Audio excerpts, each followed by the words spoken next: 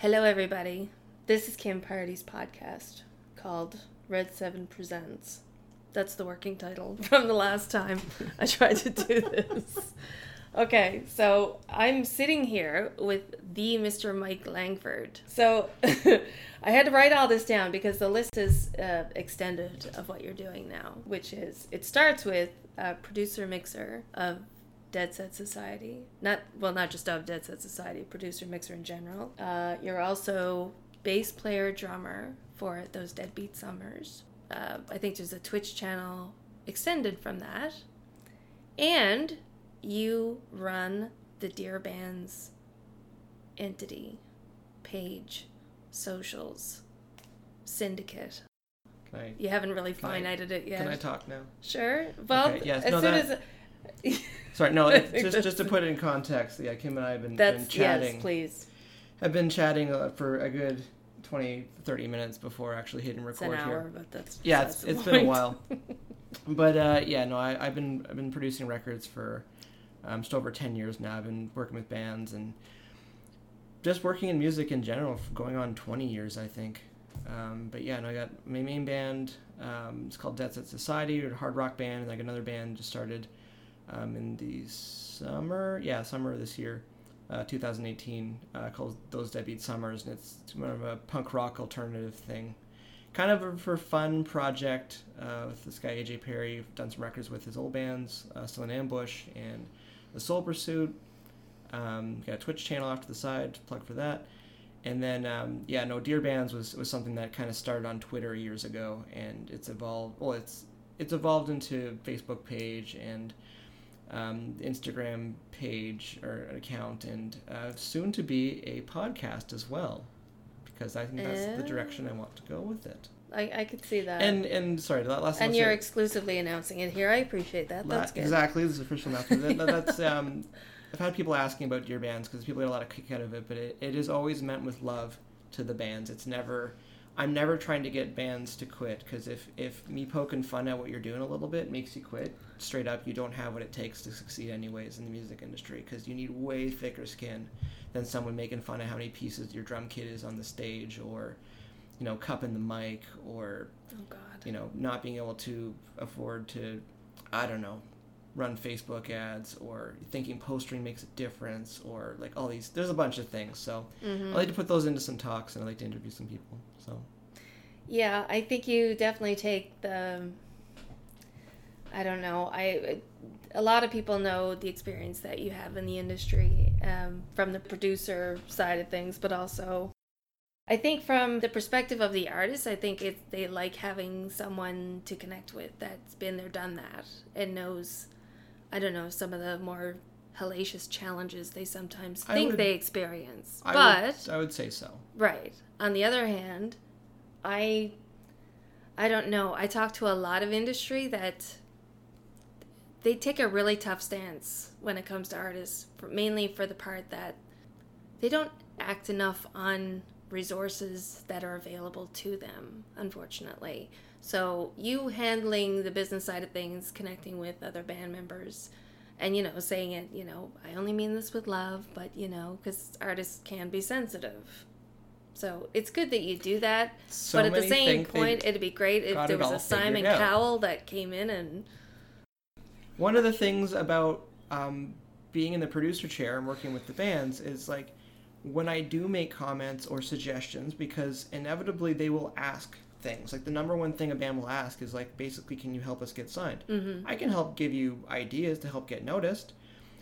Also, just to sidetrack for a second, when you're talking to a lot of people in the recording industry, their water comes from you coming back to record again. The idea where if you're working with someone who's also been in bands, they get the position that you're in, and they should be able to offer you advice where if they were in your shoes, what would they be doing? Because again, there's a lot of people where they're never going to be in your shoes. They don't want to be in your shoes. So talking to bands about what I think they should be doing or what I would do, it's coming from an angle if I was actually in a band, because I've slept on floors. I've driven overnight. I've played shows to know people. I've also played arenas. I've also taken flights for showcases. I've kind of done both ends of the spectrum on things. So I can't help but feel like when I'm giving bands some advice, it comes with a little bit more weight than an armchair, not saying armchair producer, but someone who's a producer in a studio situation where the advice that they are giving, it doesn't have the same weight because they're not willing to go do the same things. Because I would never tell a band to do something that I wouldn't do myself if I was in their position. Like an armchair, like a backseat driver or something. Like, again, there's one thing to have a coach tell you, go out and do this and this. But to have a coach that played the game and they're like, I know why this advice doesn't work. I know why it sounds great on paper. Go score a goal. Yeah, that's awesome. But the thing is when you're like, they've got some of the best defense, so maybe we need to focus differently on what we're doing. Right. So the mentors that I've had growing up, coming through the industry, because again, it's the better part of my life now, they've been in bands as well. Right. They're musicians, accomplished musicians as well. And that, their advice, their input, their experience is worth so much more. Yeah. And again, no offense to a lot of instructors out there, but it's very hard to find instructor that played in a band or that was an artist, because they're still doing that probably. Yeah, I think there's different huge asterisks beside what I just said. Yeah. But yeah, no. There's still industry people that have never been, have had no, like. And there are people that are amazing at that, but they're amazing at the game that is the music business. Right. But I think, again, those close quarters where I'm talking to a band or artist about what needs to be happening, or what I would be doing, or they look at it realistically as a product. Because there's a lot of bands that, they try to treat things equally, and it's a really tough conversation. Again, to reference and to probably date ourselves, No Doubt's Don't Speak is one of the best music videos, because you don't need to listen to the music, but the message that's in that video about Gwen needing to take 3 steps forward for every picture and to know what they're actually selling in that band. And it's the band acknowledging that, and that's probably her back in those days being, and probably protecting her band, saying, well, no, like, No Doubt's a band. And the people who are actually marketing the band just like, but the band is Gwen Stefani. The band is female fronted, blonde hair, pigtails. I don't know the name for the shirt, but like the midriff showing and just like all this, and the plaid super tight pants. Like, that's what the band is from a marketing standpoint. Right, that's what you're selling. PR, and again, it's I can have these conversations with bands because I know what it's like when you're like, why is so-and-so getting attention? And like, why can't it go over here? Why can't it be equal? It can be, but you're doing yourself a disservice. You really are. Especially some of the female-fronted bands I've worked with, it's a tricky conversation because they do so much to protect their bands and to make it feel like, because they're already singled off, especially usually the females are fronting it. Female-fronted. But it's like they do so much to protect their bands and to make it a unit, but it's like, no, like you still have responsibilities to the product of the band. And this segues into what you're getting at the end of the intro, but the bands need to look at themselves from that business point of view. Like, take themselves out of the band and go like, why is this interesting? What's going on? And for industry to look at, that's how they look at you first and foremost. So. Yeah, but the huge thing with artists is that they have a really hard time with, I find, and through experience and talking with other industry, that objectivity is unfortunately a huge blind side for a lot of artists. They don't see a lot of what you're saying.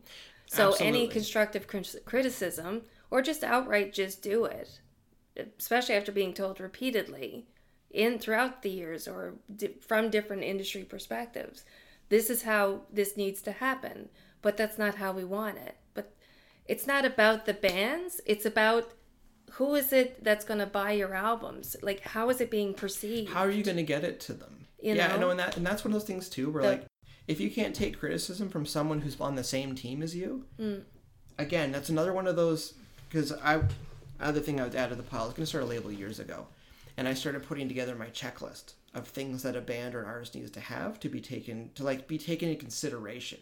Because even before I hear anything or like really know much about the artist, these are things that need to get ticked off. And that was one of those things. I'm like, if you can't handle my criticism and I'm on your team, you're screwed.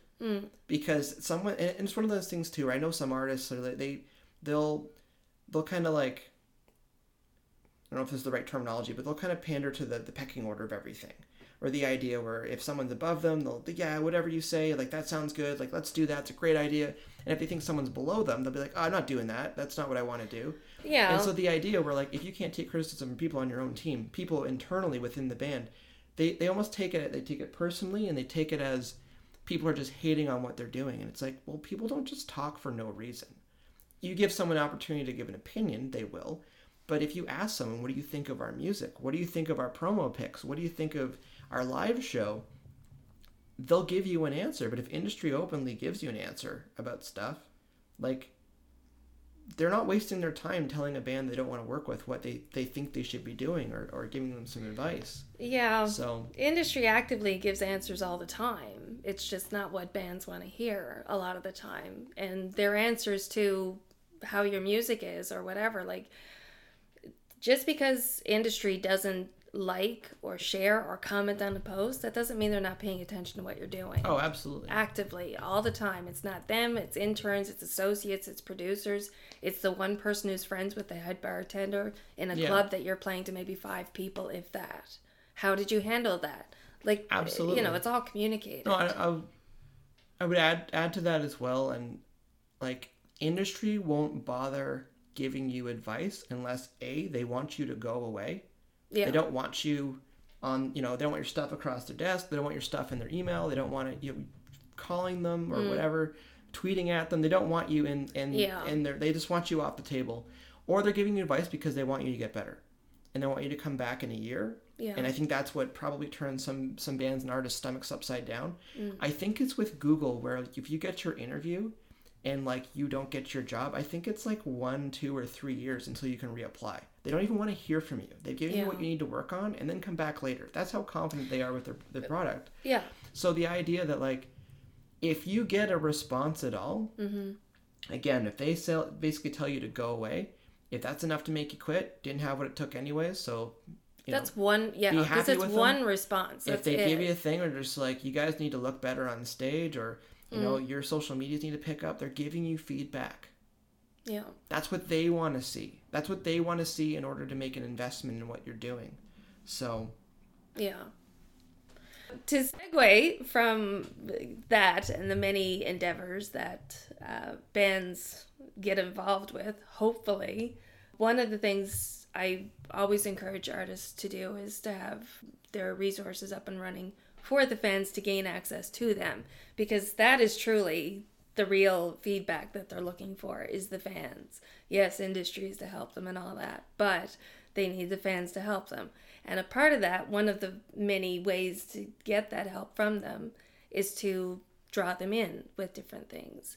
And this time of year, with Christmas coming up, I'm hoping that a lot of artists utilize what they have in their toolkits and put on some Christmas specials on their website, through their store, different at their shows, like different things like that. Sure. So from your perspective, have you and your band over the years done things like that? And if so, just talk a little bit about that. Not even close. Not even No, but yeah, up. No, so that's the funny answer.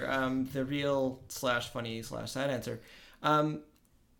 Like, holidays across the board, if you're and this one, preface this, but if you're struggling for content for your socials, all you need to do is go on Twitter and see it's National Something Day. Exactly. And go get that, and now you're part of what's going on with the conversation with everybody. But yeah, like Halloween, again, like I'm a big fan of. It's weird going from Halloween to Remembrance Day, but that's kind of the order. Like, that's a really good one too. Again, like, Deadset's got a lot of military and ex-military following as well. So, like, that's good to be able to, like, you can't miss these things.Ese are important to people. Well, that's birthdays. Yeah. And again, when you're saying going into Christmas, maybe if you want to go play acoustic, play a couple of Christmas tunes if you want, or like grab some different instruments and redo one of your songs, like Christmas style. See how, like, you have fun with it. That's a big misconception. Even with, like, serious bands, where, like, you can do a couple tweaks to what you're doing and make it more appropriate to whatever you're trying to move towards that being Christmas music or like stuff for the seasons, or maybe do some covers or something like that. You gave me the look. Having sales at in your merch store online, like there's a bunch of things you can be doing to wrap the year up nicely, Christmas present style, so that you can get your socials going, but also get some of your merch going out as well. But yeah, most bands don't really think to do that. So is there any particular, like, you mentioned content, like content to me is available to you 24/7. You can it's consume like it. There's It's anything always that ready. you like, band related, personal life, whatever, like bus stop while you're waiting for anything, like whatever.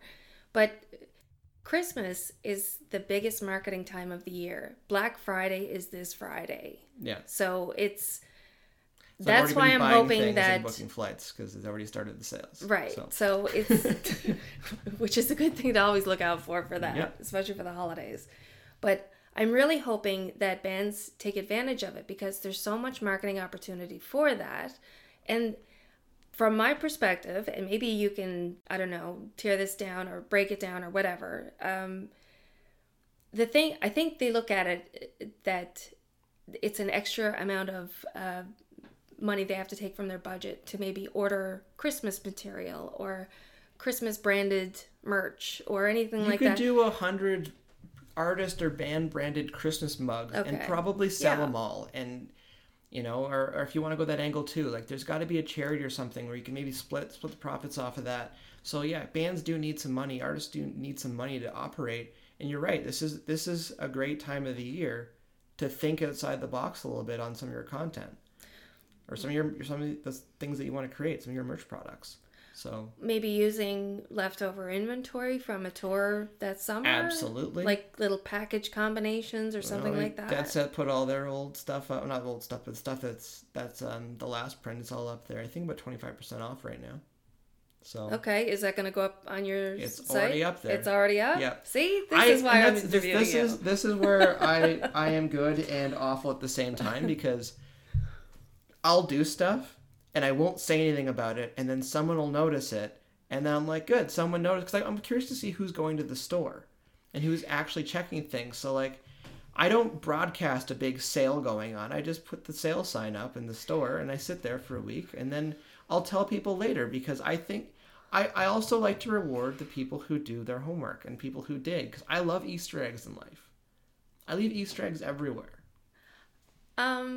Okay.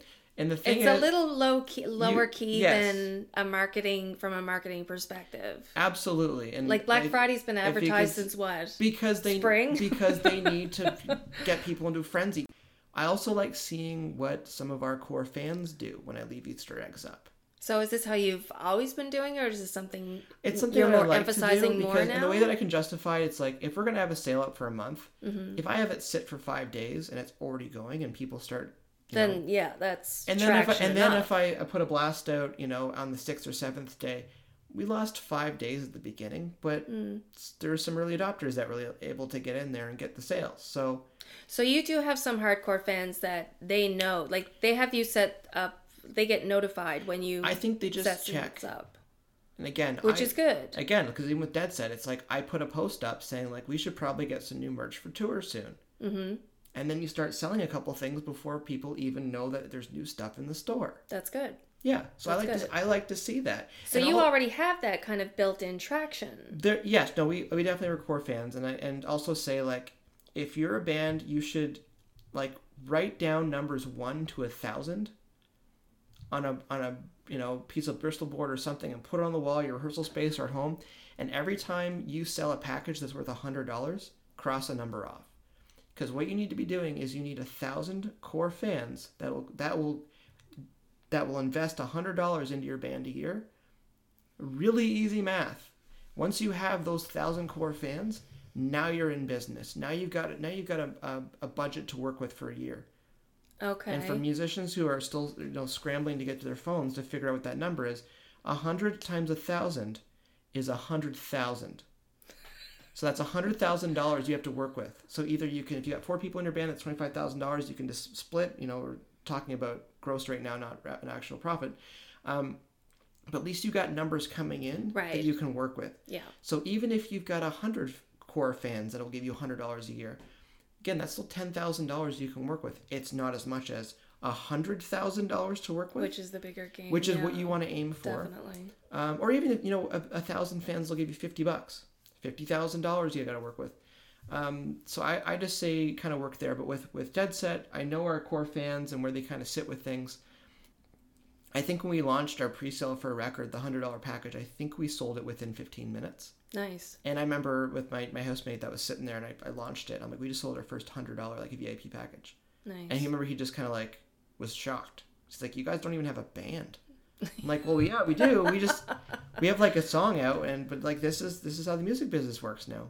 This is those Deadbeat Summers? No, this is Deadset. At the beginning. Yeah. Oh, okay. So yeah, nice. No, and that I remember we're sitting in my dining room right now, but sitting in the living room, and I just had it all done and posted on the Deadset Facebook page. And so I just need to clarify, you track, like you basically had a plan from the beginning of Deadset Society that you knew. Of course, everybody in the band has already had experience from other bands. Yes. Like we can touch on everyone is successful. Right. Exactly. Key word there, successful. Has had been some there, form of done success. That. Yes, exactly. So you knew from the beginning of this entity to what to track, what the numbers to kind of keep looking out for. Yep. And so you've been together how long now? We officially started this August 2016, so we're just under 2.5 years. Yeah. Wow. Doesn't seem Where like did that time go? Exactly. Holy cow. So have you attracted? Do you have the 100 hardcore fans? Like, are you? And that's the thing. I think we're just shy. Yeah. And this is where, like, I know how many core fans, those $100 a year investing fans. I knew where that number sat back at the beginning of 2017. We haven't launched the pre-sale for the new record. I think in my head know what we have for those core fans, but I'm not sure yet because we haven't actually put that test back out. We haven't sold something where we're like, this is $100. Will you trust us that we're going to deliver something you think is worth $100? And you have new music coming out early in 2019? Yeah, the new record will come out February or March. Okay. For artists that are listening that don't have the 100 core, the 50 core fans, 20 core fans. Even 10 core fans. Even 10 core fans, because there's a lot of industry that I keep referencing that, but that's my perspective that I come from. So when we see things that work, you jump on it and, use that going forward.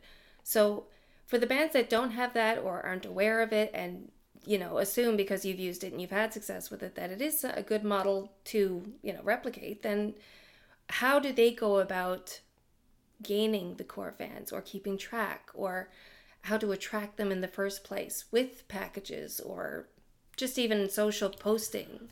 Where would they start? I think this breaks down into two legs. One, you have to be sincere and you have to enjoy talking to people and you have to be genuinely interested in people because you are making friends. Yeah. I think it was Rick Barker was talking talking about Taylor Swift and she wanted a platinum record. And he's like, okay, we need to go make 1 million friends basically. And I feel like that's a really good piece of advice. If you want 1,000 core fans, you need to make 1,000 core friends. People that genuinely want to see you do well. Right. And you'll have a lot easier for them investing in what you're doing because also they like the art that you're making as well. So I think that's the one leg. It's like be genuine, enjoy talking to people. Because like I respond to stuff all day.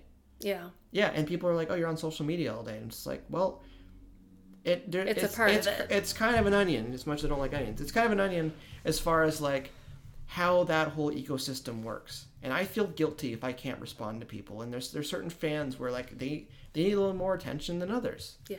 We have some people that have been through some traumatic things, and if I get a message, I don't like not responding in a timely fashion. The other leg I'll say as far as people getting those fans, even if you're not a people person or you just don't like people, but you're an artist, understand that these people are going to allow you to do what you want to do for a living. They're the ones that are going to invest in the product that you're making.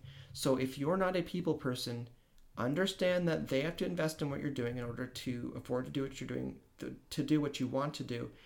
your stuff has to be so unbelievably good, so great, that it doesn't even matter if they don't like you as a person. There's like, oh, stuff's so good though.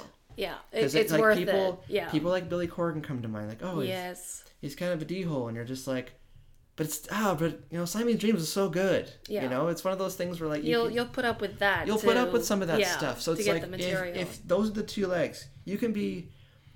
I'm gonna say you can be Andrew WK, and everyone loves him, and there was just something about his music at the time it wasn't reacting.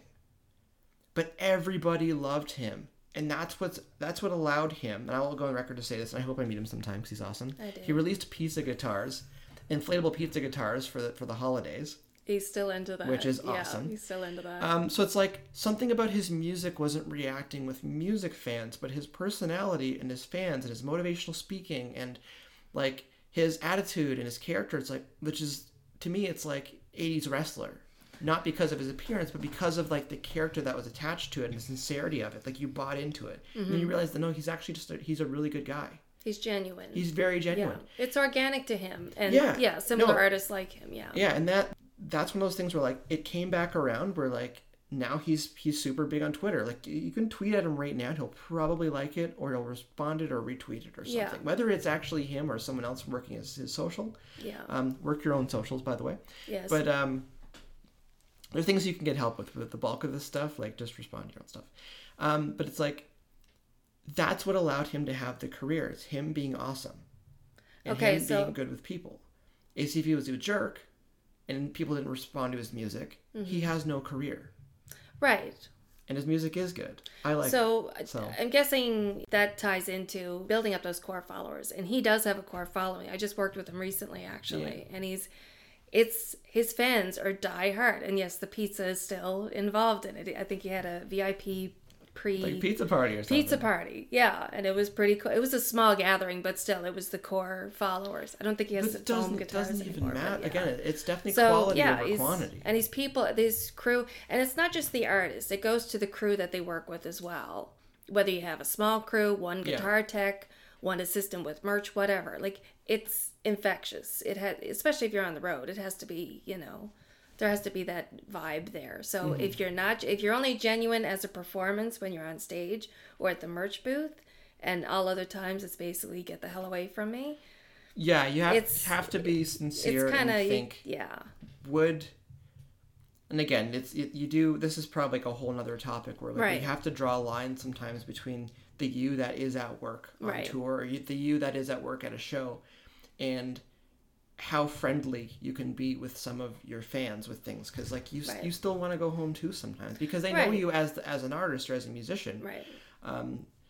But yeah, no, there's definitely a line there, but to help build up, it's not to try to get too off topic, but I think when you talk about building those things up, it's like either be sincere, and that's going to give you a lot of leeway with what you actually do as an artist, or make sure your stuff is so undeniably awesome that they don't care.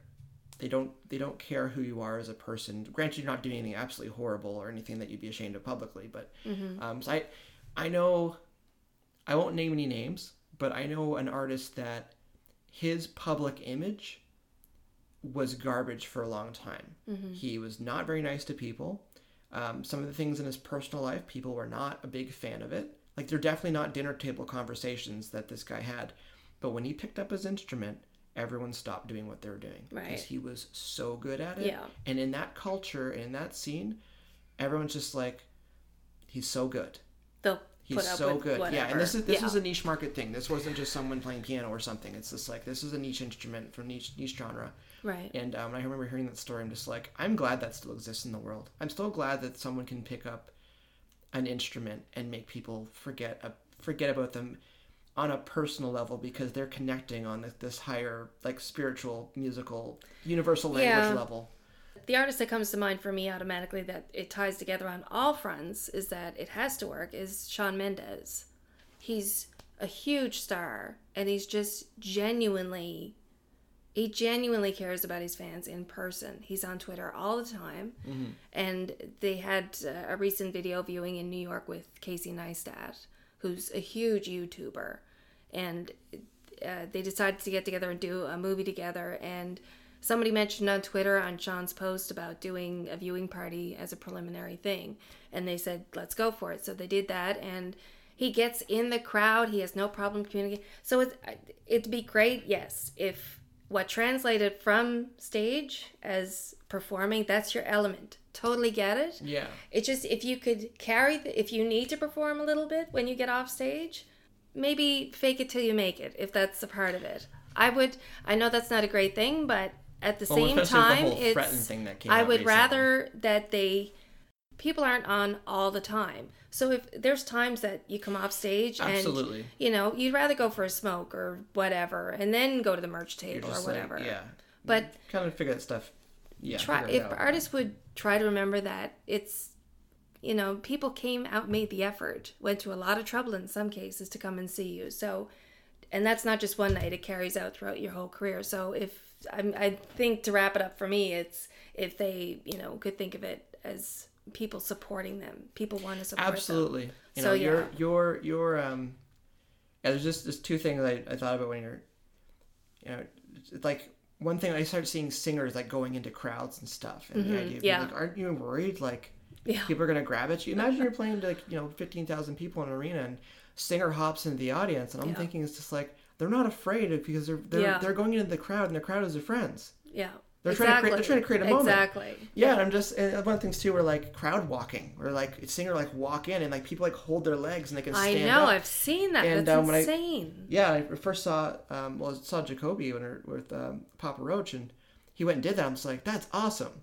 And you start seeing other people try and do that. I'm just like, it looks awkward, but it's still awesome. Yeah. And I remember thinking, like, that's your friends holding them. Yeah. Because somebody make a comment, like, oh, it's kind of sucky. And the fans love it when they trust them to do that. Moment. Yeah, it's an experience, that live experience. It's so awesome. And the other thing I try to tell bands and artists, it's like, don't kid yourself when you're at a show. You are at work from 7 p.m. to 2 a.m. Mm-hmm. So when you talk about, going for a smoke break or grabbing a drink or, I wanted to swear there, lying down for a nap after a show, it's just like, what, like, unless you're doing your meet and greet later or something, like, no, you're at work right now. Yeah. Your friends came out to see you. Imagine your friends come over for your party, and you're like, I'm just going to go for a nap. And you're like, oh, well, we came to see you. Not that they're going to hang out the whole time with you, but it's like, be accessible or like be in the zone. Yeah. Like, especially with touring, like, you can honestly spend 18 or 20 hours a day doing things. Mm-hmm. Be it traveling. So even though if you're not driving or anything, like, you're still traveling, you're still in the zone. You should still be working your socials. Like, there's still so much you can do when you're just sitting in the van. You're like, you're held captive by your band, your art. And fans want to see that too. Make stuff, yeah. If you can grow your community at that time when you're driving through barren highways. So when you're looking at how many hours you're actually doing stuff or available and whatnot, it's like, no, every single show. You are 6 or 7 p.m. till 2 o'clock in the morning. That's the gig. I hope that they hear this and are encouraged to do that a little more, because it's not going to happen overnight and it's not going to be done by magic. You still need to put the work in. So hopefully they're a little more. Because you see how many, and you brought it up. It's like there's teams of people that make a pro touring act actually work and function properly. Right. And I don't say smaller bands or smaller. I always say emerging bands. Yes. Or lower exposure bands. That's just like they're still working on stuff. But yeah, emerging bands, when they start trying to bring people into the fold and bring you're just making that machine work that much harder. It can be easier in some ways, but working that much harder to maximize those shows. But I'll go see shows these days if I genuinely want to go see the bands. Or I want to go see my friends. Because it's Toronto music scene, is what it is. Yeah. But if I go see a band that I'm interested in working with, I am raking them over the coals about how they run their show. Do you really? Absolutely. And mentally, absolutely. Because they know you, or no. If I want to work with a band I don't really know. Okay. I'm watching everything. I'm watching what they're doing before they're playing, after they're playing, on stage, how they're loading gear off, how they're bringing gear on, how they're running their merch table. I'll even poke my head around and like if they're at their van or something, I'll see what they're up to. I'm interested. This is all part of the package. I don't want to... It is. I'm just surprised to hear another band member say that, because as a promoter, I'm walking in looking at everything too. So I wonder producer, if... that's the thing. Is like, when I go play shows, I still mentally don't feel like Mike the drummer. I still feel like Mike the producer, because that's what I've been doing for such a long time. So interesting. I just know that between 8 and 8:30, I've got to play the drums, and then I can go back to being Mike the producer, because that's where my head's at. And also Mike the manager, or Mike or tour manager, or like whatever. Like, so that's the hat that you gravitate that's back That's my to. first choice hat. It's okay. like, I like that. And that's why I think Dear Bands, like, it comes from a good spot. It's like, I love chatting about that stuff. Maybe you should do a podcast about it. Should maybe do a podcast. I should get one of these Yeti mics and do a podcast. We got two Yeti mics like, here. And then it's one of those things where you're talking to somebody about like what they're passionate about, and their energy level will come up, and like, because they want to keep talking. If someone likes dogs, they're going to be able to talk about dogs for hours. If you don't like dogs, they're going to be like, I don't like dogs, and that's the end of the conversation. But even though I enjoy producing, I like mixing more. But I'm still not a geek about it. I don't want to talk about that stuff all the time. But when it comes to the overall band experience, because I was never the best at what I was doing. It's just under the circumstances, I just had to be better than other people. I had to put more time in. I had to take more risks. I had to find that level. Find more opportunities. Yeah, and you kind of start drilling down into some, like, that mindset of just like, you're playing basketball. I don't care that you're taller than me. I just need to I just need to get under your arm for a second. I just need to get around you. That's all I need. I just need to get around you for a second to be able to get this job done. Yeah. So back to the whole show thing. This is good. Back to the whole show thing. It's like, when we're playing with other bands, I'm still watching how they're running. Like, what actually got me back into bands years ago, I was with Age of Days. I was doing a couple records with them, and they're asking me about drums. And I said, if you're stuck, like, give me a shout and I'll come out. But they were playing a festival near Edmonton, and Korn was headlining. And so, like, the teenager, fanboy in me was like, I want to go poke around on stage. It wasn't like, I want to meet Jonathan Davis, or like, I want to high-five Fieldy. You wanted to see the behind the scenes. I want to see the production. Yeah. Yeah, like, I want to see how they're running it. That's where I go too, yeah. Because I'm just thinking, like, production-wise, like, what do they need tracks and stuff? They've got some electronic overtones, but I'm like, I want to go see their light show. I want to go see what they're running and all that kind of stuff. And Hell Yeah was on that show too, and I remember seeing his. I remember seeing Vinnie Paul's drum tech. Yeah. Even like one of my memories too. Yeah, God rest Vinnie Paul, but I remember seeing we pulled in and we're trying to figure out where to park our very modest GMC Safari van next to all these tour buses. And I remember he was walking down these steps and he just like looked in and he just nodded, and we're all just like, it's Vinnie Paul. He's nodded at us. And we're like, doesn't mean anything, but it was just cool. Sure it does. Because he didn't have to do that. Life made. He didn't have to nod at us. But anyways, I remember just like poking around, just being like this is what fascinates me, like how the machine works. And sorry, with Vinnie Paul, I remember seeing his drum tech sitting behind his drum set, carving these corkscrew, like with like a box cutter, like carving these corkscrew things into his drumsticks. I'm like, that looks awesome. For what? For just show. It just looked badass because his drumsticks had this like I'm just remembering them now. Corkscrew thing in it, and he was throwing tons into the crowd. I'm like, that's a lawsuit waiting to happen if you get hit in the eye or something. But it's like, that's what fascinated me, was just how that ecosystem kind of works. Yeah. And when I watch bands, and there's some like marriage counselors and divorce lawyers and stuff where like they claim they know if a couple will make it by like just hearing their conversation between the two of them, just how they talk to each other. Mm-hmm. And when I watch bands, I've worked with so many bands now that I can kind of tell them, you and you might be successful in another project. Yeah. You and you are enjoying the alcohol and narcotics side of it. Yeah. Or all of you are enjoying that. Yeah. Or all of you really want to make this work. It's the energy. Yeah, it's just, there's little things that you can see. When I see bands functioning and how they're working and stuff, the amount of times where I could probably put a band member's name or just a position in the band in an envelope and say, this is who's in your band in 6 months, if you want to be successful. And the amount of times where I feel like I've been right, or where I've been like, that band's probably done in 6 months. Mm-hmm. And I've probably been, if I'm wrong, everyone's still happy, and that's good. If I'm right, people are probably happier overall because they're not spending time working, trying to work professionally within a hobby. Mm-hmm. So, but yeah, anyways, that was a bit of a rant that way, but like that's where my passion is in the music business. It really is around like the psychology and the ecosystems that are bands and artists, because it's such a weird, messed up career choice. It's really freaking easy to have fun and go play every 3 months and play to your friends and family and and go rehearse a couple times a week and fantasize about the bus and the record label and all, and the deal and music videos and all this stuff. But it's like, both of us are fans of Gary Vee, but like I love his whole like get punched in the mouth thing. Yeah. And it's like, I've had my times in the last 15, 20 years where like I feel like and again, he would probably argue like I haven't been punched in the mouth yet, but when you have something happen that you're just like, I did not think this is how this is going to go down. Imagine, this is hypothetical. Imagine you're a band or an artist and you invest in a campaign, a record, and you trust people and you do this, this, and this.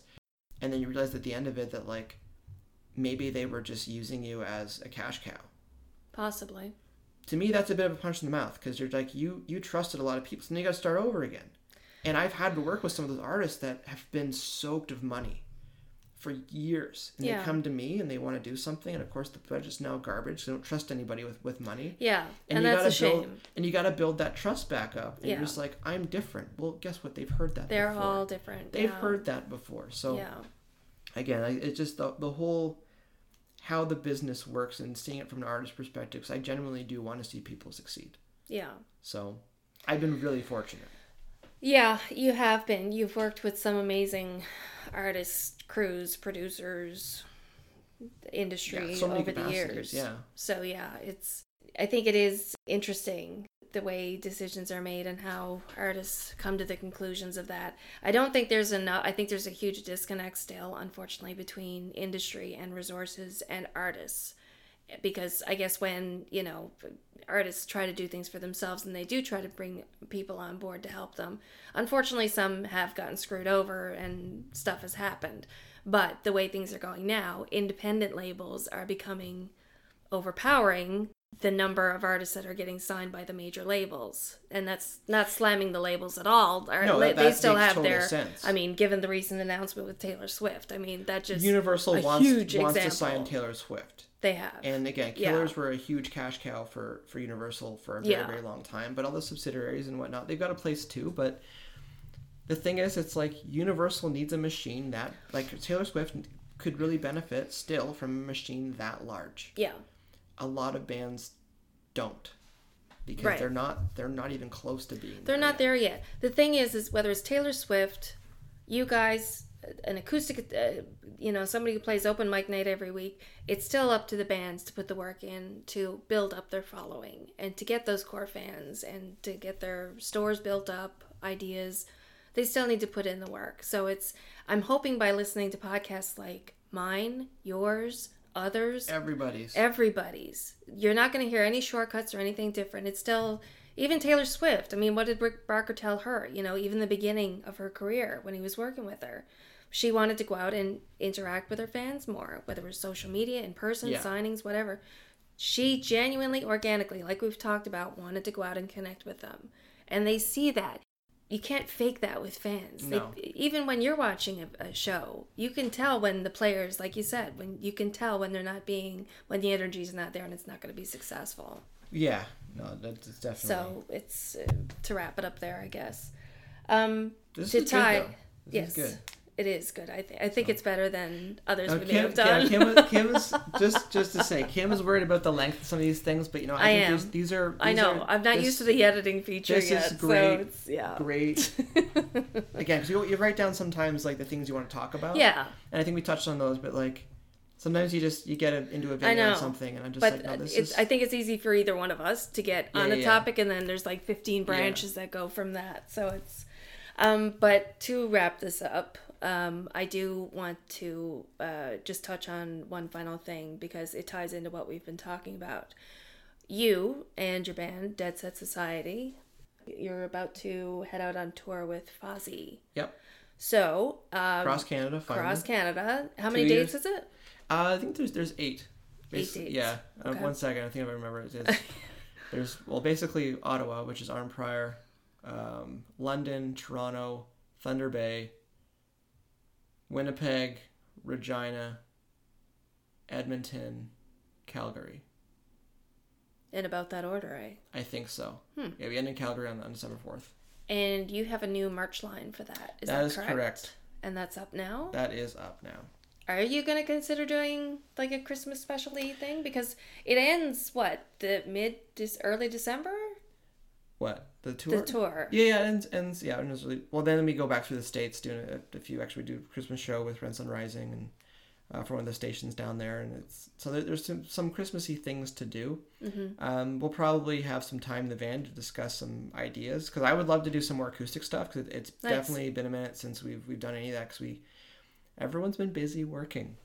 Yeah. You know, real talk. It's like you come off the road after the better part of a year, and people need to build up the coffers a little bit again in order to head back out and do some touring. So, that's good. But as far as Christmas stuff, like Deadset, we'll find our things to do. AJ and myself with those Deadbeat Summers, like, because there's way more ability to do left to center stuff with that band because of the content. So we were talking about some of the mugs we were going to make for the holidays. Okay. Like, yeah. And yeah, there's a few things. I think this is like your twin that's allowed to bounce around the room and jump up and down on the bed or something. No, Deadset is definitely, again, keep in mind too the people that you're working with and stuff, and you want to make sure like it's on brand. You know, like me wearing a big yellow hat to go play Deadset show, not exactly on brand. Not really. Dressing up as a giant banana and doing a Deadbeat Summer show, sure, totally on brand. Why not? Yeah. Yeah, that flies. So again, it's you got to figure out some things that kind of work within the house that you're trying to play within. But yeah, there's definitely some stuff with Deadbeat Summers where AJ, because we just don't say no to stuff. It's like improv drama class in high school where you're just like, sure. That's a good way to put it, actually. Just accept. Yeah, sure. You're not touring as such or performing live anywhere, but you do have a Twitch channel. Yeah, that was our excuse, was if we're not practicing. What came first? The band. Okay. Yeah. And then it evolved into then AJ's just like, how do you feel about a Twitch channel? Because he wanted to start one. Right. And I'm like, I knew about it, but I didn't know enough about it. And I started doing my homework on it. I'm just like, I kind of want to do this. Also, it's an excuse to play video games because I never have a chance to do that. So this allows me to work that into my schedule where I can play games for a couple hours a week. If you're in a band, I actually don't say to rehearse that much. I think I will just, don't rehearse, write songs. And when people say like, oh, we need to go and rehearse and that's how we write songs. No, because you're just being loud and you probably don't know what you're doing. If you want to go jam, that's cool. But if you want to actually write songs, carve out time to write songs. And the best way to do it is to not all get in the rehearsal space and make noise. Drummers ruin everything when you're trying to write songs. Have you found that's the rule of thumb in general or for you guys? I've never been to a writing camp that has a freaking drum kit in the room with professional writers. Okay. So that's where that comes from. That is definitely out of my It's like, yeah, I don't know that area. It's the idea where you usually have a couple of guitars or piano and like you're writing your songs together. Again, doesn't work for every single genre because some need to work on riffs and kind of go from there, but I'm just finding a lot of rehearsal spaces, people are just kind of going through the motions again, and that's not how you get better as an artist or as an athlete. You're practicing the same thing over and over again, and rarely you're practicing anything that has any value to you getting better or moving forward. So I say carve time out to write, not to rehearse. Rehearse for shows, but like spend your bulk of your time writing. So that's what AJ and I do. We get together and we write and we record and we put it out. So that being said, us not playing shows, we're like, well, what if we get together once a week and stream for, 2 or 3 hours? So that's taking the place of actually performing. I'm like, okay, that's fine. I can justify that. Okay. That kind of snowballed into trying to stream daily for an hour because I can play video games for an hour. I'm into that.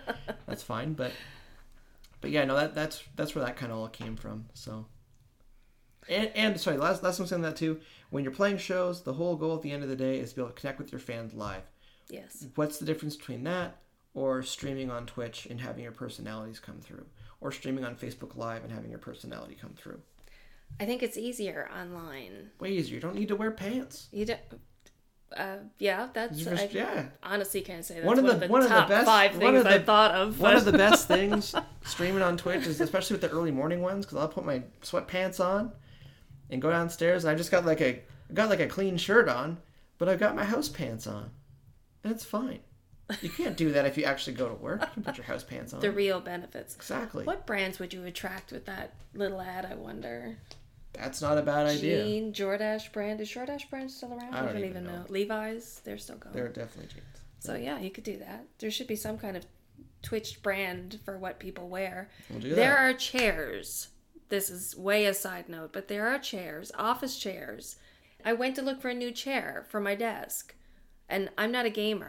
I'm not much into it. The gamer, like, racing chair? There's gamer chairs Awesome. that are like $1,200. And they've got the neck support, the head support, and the arm. And it's like, dude, like, you could live on this damn chair. Like, you'd have to, paying that much for it. In studio terms, there was the Herman Miller Arion. I think that's what it was called. And they're like... Herman Miller? Yeah, they were like $600 to $1,000 for these chairs. And every studio had them, but they're wicked comfortable, and they're all matched. Yeah, so there's like you didn't get like sweaty butt or anything. Yeah, and they're just like perfect. But you see some of these like gamer chairs, because there's a lot of entry-level ones are like $300 or $400. I'm like, at what point do you need a gamer chair? When you sit for like 3 hours? Exactly. You're like, okay, I kind of wanted a gamer chair. My butt cheeks are numb because it like tilts you back and like cradles you. Like, it just makes life feel okay. I guess. I'm like, yeah, it reminds me of the chair that you would see in like Star Wars or Star Trek or something, like where, you know, I guess you don't really notice it. They're pretty awesome. So, but yeah, that surprised me. So life goals. I think that life goals.